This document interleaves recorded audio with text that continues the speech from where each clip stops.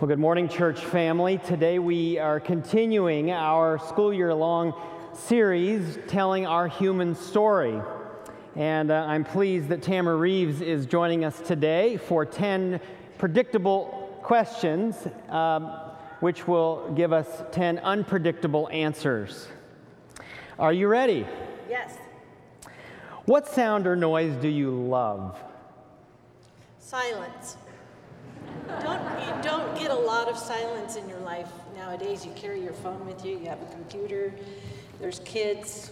Silence. What sound or noise do you hate? The sound of people chewing and crunching loudly when they eat. Oh. When friends visit from out of town, where do you take them to eat and why? I would say probably the Green Spoon is my favorite place in town. They have good variety and I like the service. If you inherited a large sum of money, what would be your first purchase? It's kind of hard to say, but knowing myself, I would probably go for 1 or maybe 3 pairs of Christian Louboutin shoes. Me too. What a coincidence.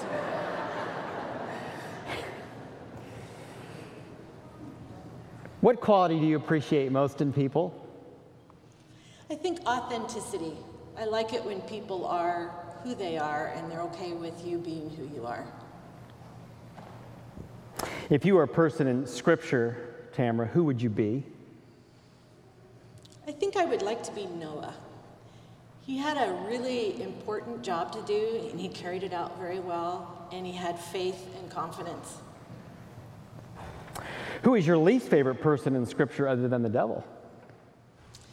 I think Judas would be. He did a lot of stupid things, I think. He betrayed a friend and a leader and a good person. I don't admire that. What energizes you? Cooking to very loud music.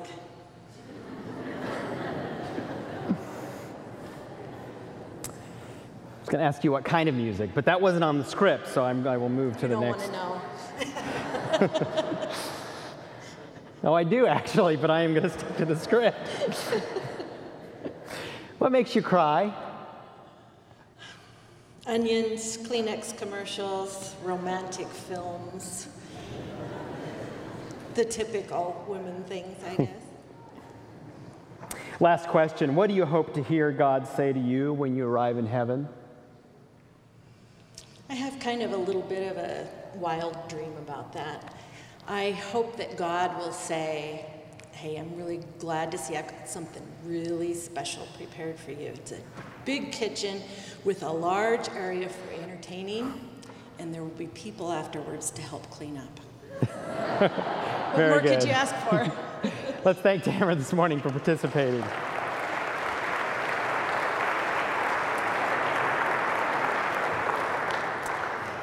Okay, let's get caught up where we are in the series. You may know that we are now in the portion of our story that could be rightly titled Christian Church History, and today we turn east, and by east we mean to Asia. We begin by considering this theater of the Christian story in the 16th chapter of Acts, in verse number 1, where we read, Paul, and this is on his second missionary journey, Paul came to Derbe and then to Lystra, where a disciple named Timothy lived, whose mother was Jewish and a believer, but whose father was a Greek. Now, first, let's take a look at a couple of maps to see where it is that we are actually talking. This first map illustrates the apostles' many missionary journeys. But if we center in now here a bit to the east in Asia Minor, and if we highlight that a little bit more, we notice a couple of things. First, the city of Tarsus, where Paul hails, and Lystra, Timothy. And so today we're thinking about two Christians who are actually men of the East. And there you see as well in the circle the 7 churches listed in the book of Revelation, which are cities in Asia. Asia is a major theater in the New Testament. In fact, there's 19 references which you see here to Asia throughout the New Testament scriptures, including those 7 churches in Revelation. But here we find Paul and Timothy. This relationship between 2 human beings, one older and one younger. And I want to consider their relationship for a few moments this morning. We know that Paul wrote 2 letters to Timothy that appear in the New Testament scriptures, but also they co-authored at least 5 letters together: 1st and 2nd Thessalonians, Colossians, Philippians, 2nd Corinthians, and even in the magisterial letter to Romans, we read, Timothy sends greetings. They have a ministry working relationship together, one the teacher, the other the student. In fact, we read these words in 1 Corinthians. For this reason I have sent to you Timothy, Paul says, my son whom I love, who is faithful in the Lord. He will remind you of my way of life in Christ Jesus, which agrees with what I teach everywhere in every church. When Timothy comes, see to it that he has nothing to fear while he is with you, for he is carrying on the work of the Lord just as I am. And if you read the New Testament through, you discover this somewhat famous relationship between the great apostle Paul and his young apprentice Timothy. Let me remind you again, 2 men of the East, 2 Asians, if you will. So what lessons could we learn from this relationship that might be of some benefit to us today? I think at least 3. The first, I suspect, is obvious, but that is the significance of actually passing the great story from generation to generation. It's interesting that John Calvin, the great reformer, he writes commentaries of these letters from Paul and Timothy, but at the beginning of these commentaries, he dedicates his work to a man by the name of Edward Seymour, Duke of Somerset, who is the guardian of the young King Edward VI, who is 19 at the time in England. So he dedicates his commentaries of 1st and 2nd Timothy to this man who's functioning as a tutor. I want to read to you a little bit from the introduction from Calvin because I think it adds some clarity to how these books can be significant to us. Calvin writes, to the most noble and truly Christian prince, Edward, Duke of Somerset, Earl of Hertford, etc., Protector of England and Ireland, and, here it is, Royal Tutor. From John Calvin, offering his salutations, July 1556. And this is what he has to say to this tutor. When a pupil belongs to private life and his wealth is moderate, the work of a tutor is attended by difficulty. But you hold the office of tutor, not of the king only, but of a very large kingdom. For my own part, neither the distance of place nor my humble rank could prevent me from congratulating you on your distinguished success in promoting the glory of Christ. I thought that it was my duty to offer you my commentaries on 2 of Paul's epistles. Nor have I selected at random the gift that I should offer, but in exercise of my judgment have selected that which appeared to me to be the most suitable. Here Paul admonishes his beloved Timothy by what kind of doctrine he must edify the church of God, what vices and enemies he must resist, and how many annoyances he must endure. Now, since in order to restore the English church, which along with almost every part of Christendom has been miserably corrupted by the shocking wickedness of popery, you employ your strenuous efforts under the direction of your king, and for that purpose, and here it is, you have many Timothys under your charge. Neither they nor you can direct your holy transactions in a more profitable manner than by taking the rule laid down by Paul as your pattern. So what Calvin is saying to this tutor is your work is essential It is of enormous significance. You were tutoring not only this young king, but an entire nation in the story of the gospel, in the richness of the truth that exists in the Christian religion. Take your job seriously. Passing this narrative from one generation to the next is of incredible importance. A couple things we might think about in this regard.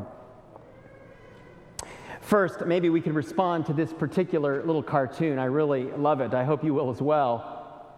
A couple men there in antiquity, and the line underneath, "There I go, still writing BC on my checks."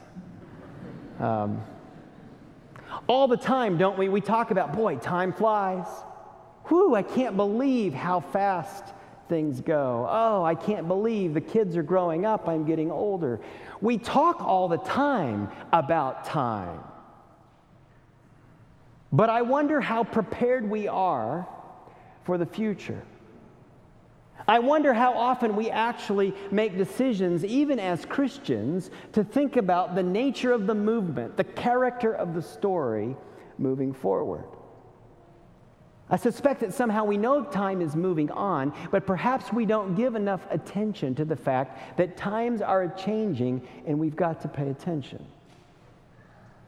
Perhaps this is the reason. I actually would like to call on Craig Scott and the student Chelsea Bond for a moment to come forward. I need you to illustrate something. I'm seeing there's great enthusiasm here in this particular request.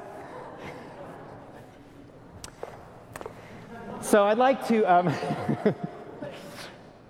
consider the fact that the Apostle Paul, in his relationship with Timothy, says, I have laid my hands on you, okay? I've laid my hands on you. I'm caring about you and the future. Now, I was doing some thinking this week about the actual physicality of one generation laying hands on the next generation. So, Dr. Scott, if you would just hold this shovel. Dr. Scott is very productive. He works. He's accomplishing things, illustrated by the presence of perhaps a baton later. The presence of a shovel, right? Now, if Dr. Scott, please pay attention to what we're doing, right? This is a, yeah. Thank you. Oh, I see that you, yeah, I can see why they're responding. They've no doubt heard that from you from time to time. So let's suppose for a minute that Dr. Scott is the older generation, and he wishes to lay hands, that is, pass on blessing, just like Paul wishes to pass on blessing on the next. So could you just lay hands on your student for a moment? Hands, plural.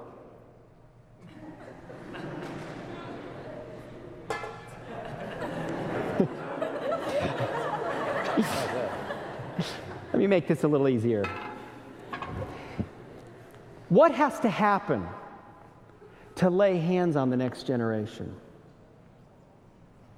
You have to set aside your work. You see, investment in the next... I should let you go back to your seats so that you're not uncomfortable. Thank you very much, Chelsea.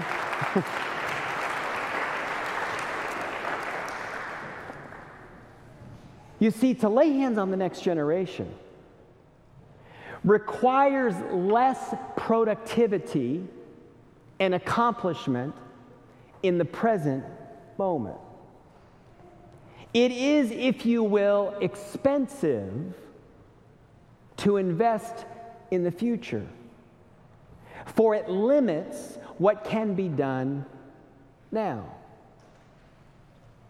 Now, in this academic community, we talk often about the cost of Christian higher education, the cost of Christian education. It is expensive.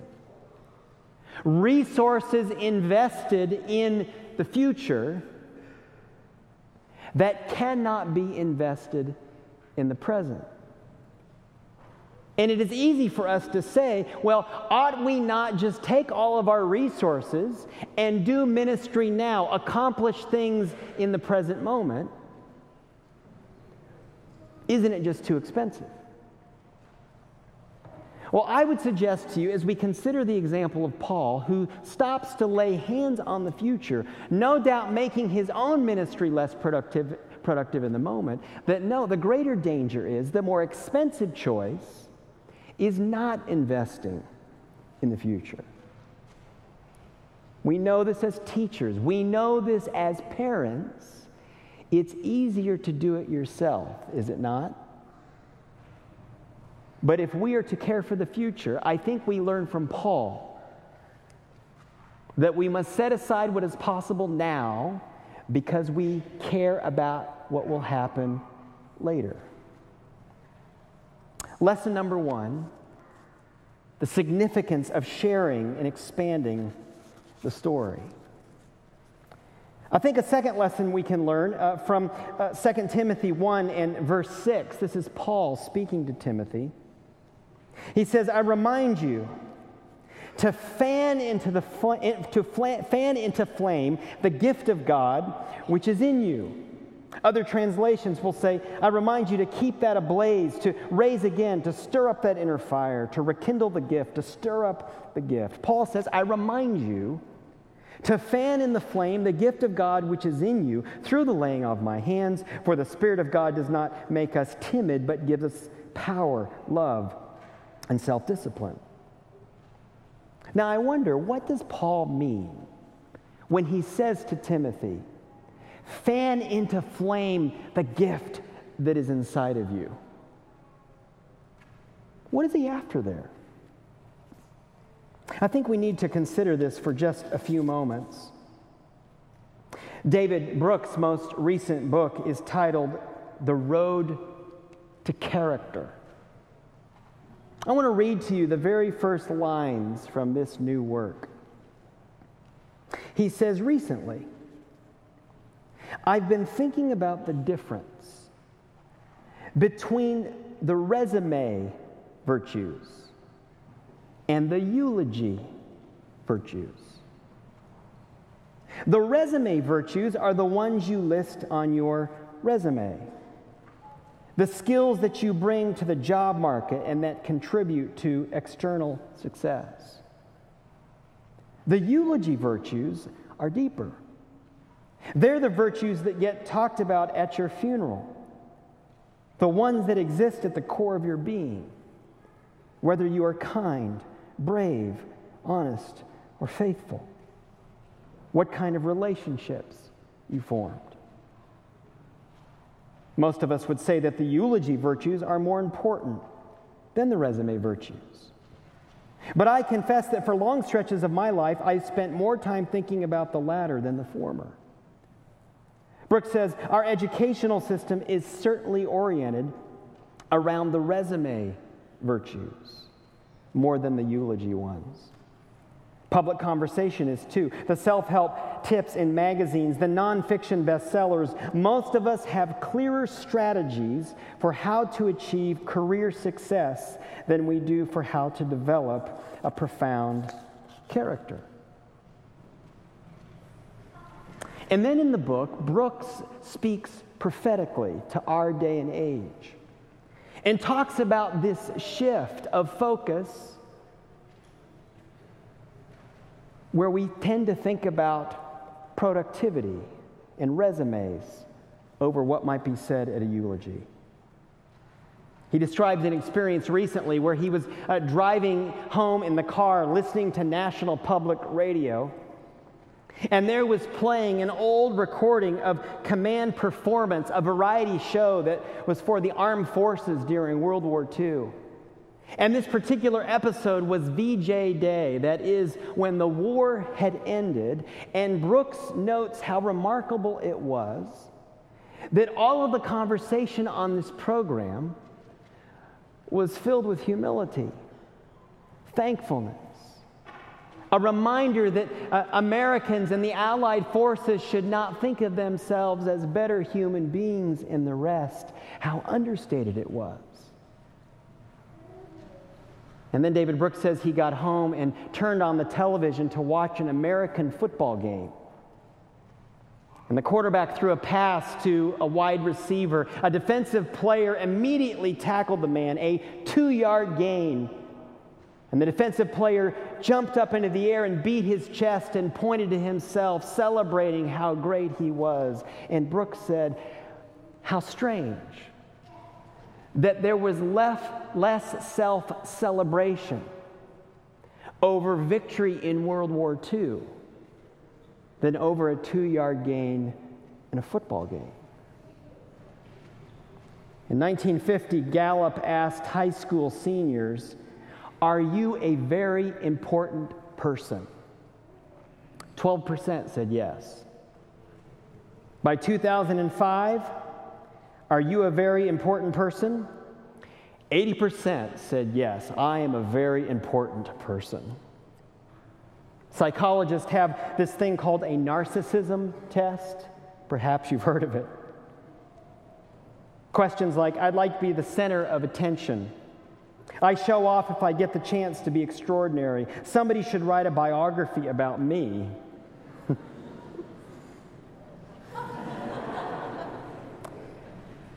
The median narcissism score has gone up 30% in 2 decades. Brooks comments later in his book, commencement speeches are larded with the same cliches. Follow your passion. Don't accept limits. Chart your own course. You have a responsibility to do great things because you are so great. God didn't create you to be average. What does the Apostle Paul mean when he says to Timothy, stir up the gift that is inside of you? Is he talking about resume virtues or eulogy virtues? The famous psychologist Robert Coles, his book, The Moral Life of Children. Coles was involved in monitoring the situation in the American South during the integration of schools. He famously interacts with a 6-year-old black girl, Ruby Bridges, who has to endure murderous threats, all kinds of attempted violence, horrible and despicable things said about her and her family. In fact, for weeks, she is the only student in school for all the white families take their kids out. He overhears a teacher make this observation. I was standing in the classroom looking out the window, and I saw Ruby coming down the street. With the federal marshals on both sides of her, the crowd was there shouting as usual. A woman spat at Ruby but missed. Ruby smiled at her. A man shook his fist at her. Ruby smiled at him. Then she walked up the stairs and she stopped and turned and smiled one more time. You know what she told one of the marshals? She told him she prays for those people, the ones in that mob, every night before she goes to sleep. Cole says the words of a white schoolteacher, incredulous and by that time quite perplexed. As for me, I'd been interested in knowing how Ruby slept at night, an indicator of her state of apprehension, a measure of how well she was handling things mentally. But I hadn't thought to inquire about what she said or even thought each night before falling off. What to make of such a concern being addressed by such a child? He says, I asked Ruby, after a while, about her prayers. First telling her what I'd heard from the teacher. Ruby was cheerful and matter-of-fact, if terse in her reply. Yes, I pray for them. I wondered why. She said only, because.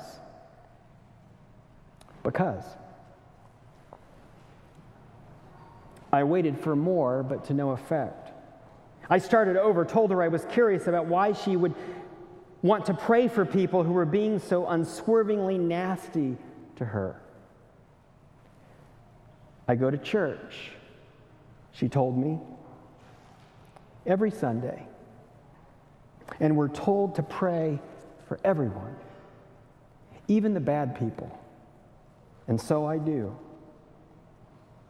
And she had no more to say on that score.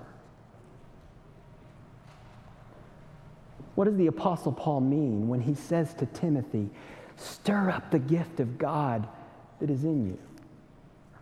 Does he mean resume virtues? Your preaching skill, your teaching skill, your innovation, your leadership? Or does he mean something deeper? I suspect it's the latter, for in 2 Timothy we read phrases like this. Paul saying to Timothy, join me in suffering for the gospel. I suffer. People turn away from me, share in suffering, hardship, endure, persecution, suffering, harm, evil attack. Paul says to Timothy, do not have timidity, but be filled up with power, love, and a sound mind. These sound like eulogy virtues, not resume virtues. Eugene Peterson says the task of the Christian is not the achievement of freedom, but instead learning service under a better master. It's not about personal freedom. It's not about achieving all of my goals and building my CV thicker and thicker with great accomplishments. No, it's about being a servant to a better master. Calvin puts it simply, true knowledge of God is born of obedience. If the first lesson of the relationship between Paul and Timothy for us is we must continue to invest in the next generation, we must recognize that the calendar is moving and it is our responsibility to pass along the story. If this is the first lesson, the second, we must encourage new generations to have a gift stirred up in them, and this is not primarily skill sets. And I'll submit to you today, brothers and sisters, this is not primarily doctrinal formulations which they can simply regurgitate, as important as doctrine is. For on Facebook, we can believe in the three angels' message and be thoroughly racists. And we can believe in the sanctuary doctrine and destroy public figures. I submit to you, as important as doctrine is, there's something even deeper afoot. And that is the formation of character. When Paul says to Timothy, stir up the gift that God has put inside of you, I suggest to you he is referring to the very core of what God wishes for us as human beings. To be full of love, to be full of the power of the Holy Spirit, to have a sound and a clear mind full of wisdom. The eulogy virtues. Let us pass on the story, number one. Two, let us pass on character that will be a vehicle which will hold that story. Final lesson, Paul teaches Timothy not only to be a student, but to himself become a teacher, to pass things along to the next generation thereafter. We know that Timothy was imprisoned and then released. We know this from the book of Hebrews. In the apocryphal book, the Acts of Timothy, we are told that Timothy was in fact martyred about 97 AD. But do you remember, we keep coming back to that parabolic prophecy of Jesus. The kingdom, he says, but a mustard seed, the smallest of seeds when it's planted. But don't you worry, for one day these seeds grow into enormous trees. And this is what happens, the work of Paul and Timothy and the other apostles in the church of the East. Fast forward some 700 years, and we learn of this figure, Timothy, the patriarch of the church of the East. Timothy, more significant in his time frame than either the Pope in Western Rome or even the Orthodox Patriarch and Constantinople. The leader of more than 21 million Christians, the Eastern Church expanded. Turkey, Syria, Iraq, Iran, Armenia, Yemen, Tibet, India, China, Japan, and on it goes. Let me show you some maps. This first one, the Silk Roads and the various networks after that made it possible to move east and west. This next picture showing the bishoprics under Timothy there in the 7th and 8th centuries as far as China. Next picture, we see the ancient city of Gaochang. This piece of artwork discovered the 7th and 8th century, showing the expansion of Christianity. I like this next map. This is the travels of Rabban Var Samu in the late 13th century. A Chinese monk, and what you see here moving from east to west is his journey to speak with Christians in Europe. Notice so many hundreds of years later, his comment. He writes, "No one has been sent to us Orientals by the Pope. Rather, the holy apostles, including Timothy, aforesaid taught us, and we still hold today what they handed down to us."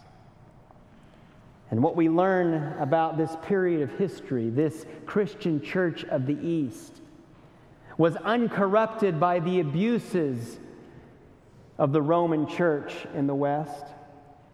An intellectual Christianity, a Christianity that engaged in real dialogue with Islam, a Christianity that was in many ways Jewish and pure and effective in the expansion of the gospel. But then, just as we learned last week with Africa, the 14th, 15th, 16th centuries unkind to Christianity in Europe. In fact, where there was once 21 million Christians, within a couple hundred years it had shrunk to about 3 million. Massive persecution along the way. But the seeds were planted. And Christianity continues to grow, to pop up. In fact, I remembered that I had a bit of a connection to the church in Asia. Here's a picture of the Southern Asia Tidings, an Adventist publication, November 1969, the year before I was born. And inside of it, a picture of my great uncle, Martin Kemmer, who was a missionary to India for some 14 years. The gospel just keeps growing. Lesson number one, my friends, we need to set aside our shovels, perhaps more often, investing in the next generation. Second, we must make sure above all that what we are teaching is character. Character before all other things. And finally, when we teach, when we share this story, we remind the future to share the future with the future once again. I want to finish with this. On the screen, you see a picture of Madame Jeanne Calment. To our knowledge, the woman who lived longer than any other human being in modern history. French. Here's a picture of her on her 122nd birthday. Wow. But there's something I'd rather have than that. Paul says to Timothy, fight the good fight of faith. Take hold of the eternal life to which you were called when you made your good confession in the presence of many witnesses. I charge you to keep this command without spot or blame until the appearing of our Lord Jesus Christ, which God will bring about in his own time. Notice Paul is saying to Timothy, be a good Adventist, look forward to the second coming, but that is God's business. In the meantime, get about the work of spreading the gospel in the current age. God, the blessed and only ruler, the King of kings and Lord of lords, who alone is immortal and who lives in unapproachable light, whom no one has seen nor can see. To him be honor and might forever. Amen. Timothy, guard what has been entrusted to your care. Brothers and sisters, may we guard in our day what has been entrusted to our care. Amen. John, to the 7 churches in the province of Asia, grace and peace to you from him who is, and who was, and who is to come, and from the 7 spirits before his throne, and from Jesus Christ, who is the faithful witness, the firstborn from the dead, and the ruler of the kings of the earth. Amen.